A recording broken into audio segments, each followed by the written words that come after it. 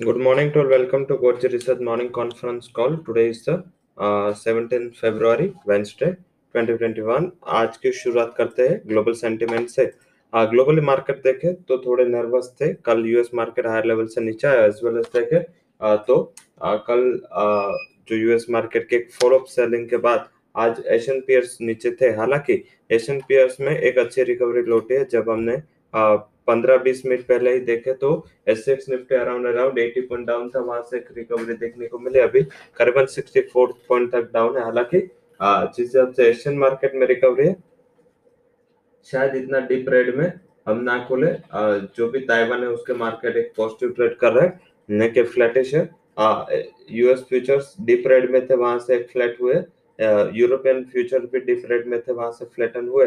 तो अच्छे positive sentiment हो चुके हैं। अभी देखे तो 15 मिनट में एक अच्छी रिकवरी ग्लोबल पीयर्स में देखे गए। हालांकि आज थोड़ा कोशियसनेस रखना है।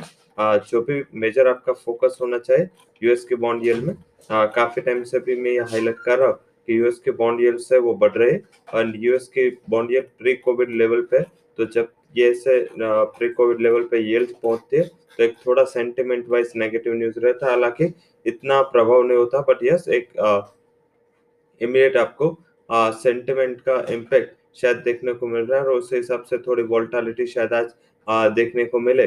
तो ये आपको फोकस में रखना है, इसके अकॉर्डिंग आपको आज ध्यान रखना है। हालांकि न्यूज भी काफी है उसमें। इंडसइंड बैंक के जैसे काफी एक्स्ट्राऑर्डिनरी न्यूज है, उसके प्रमोटर ने प्लेज क्रिएट करके उसको फंडिंग कर दिया है। तो उसका जो हैंगओवर था प्रमोटर का स्टेक का, वो भी अभी ये खत्म हो चुका है। तो इसके लिए जो पॉजिटिव न्यूज इंडसइंड बैंक के लिए, तो शायद बैंक निफ्टी में इतना प्रभाव ना देखने को मिले। हालांकि हायर लेवल से एक रेस्टिव मूव रहेगा। जो एक्सिस बैंक के लिए भी पॉजिटिव न्यूज थे, वो थे कि उसने एक Indian insurance United Indian insurance के साथ जो केस चल रहा था वो सेबी के साथ सेटल कर लिया है, सिर्फ 56 लाख रुपीस पर के। तो उसके लिए पॉजिटिव न्यूज है।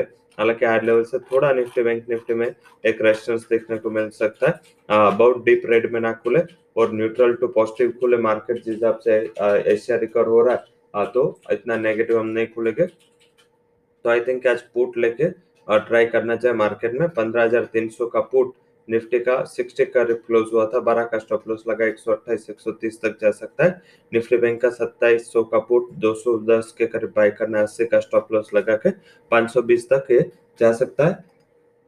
आज का निफ्टी का मेक और ब्रेक लेवल है वो है 15,240। एचएक्स निफ्टी 15,250 60 के करीब ट्रेड हो रहा है। अगर 15,240 का लेवल ब्रेक नहीं होता तो आई थिंक फिर से सेकंड हाफ में रिकवरी दिखनी चाहिए।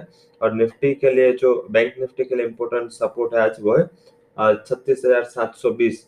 अगर ये लेवल ब्रेक नहीं होता, अगर गैप डाउन होता है और ये लेवल के करीब होता है, तो वहां पे एक बार शॉर्ट पोजिशन पे मुनाफा वसूली कर लेनी चाहिए। जब तक 36,720 का लेवल इसमें ब्रेक नहीं होगा, कोई बड़ी वीकनेस नहीं देखने को मिलेगी, थोड़ा कंसोलिडेशन होगा। ध्यान रखना Asian peers and US bond yield के मोमेंटम पे।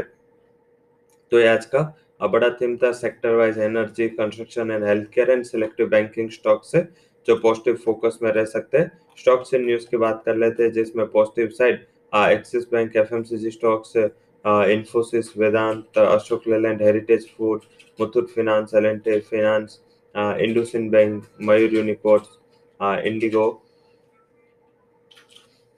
Adani Port, TVS Shrichakra, Tech M, उसके अलावा वेटोस, उसके अलावा बजाज इलेक्ट्रिक्स। इसके लिए जो न्यूज़ आए वो पॉजिटिव न्यूज़ है। Negative news result wise Nestle है।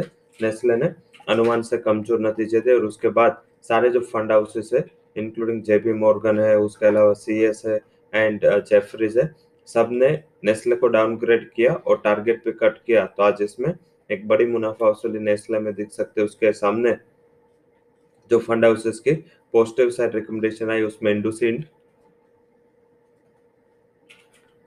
Tata Motor, JSW Energy, Varun beverages.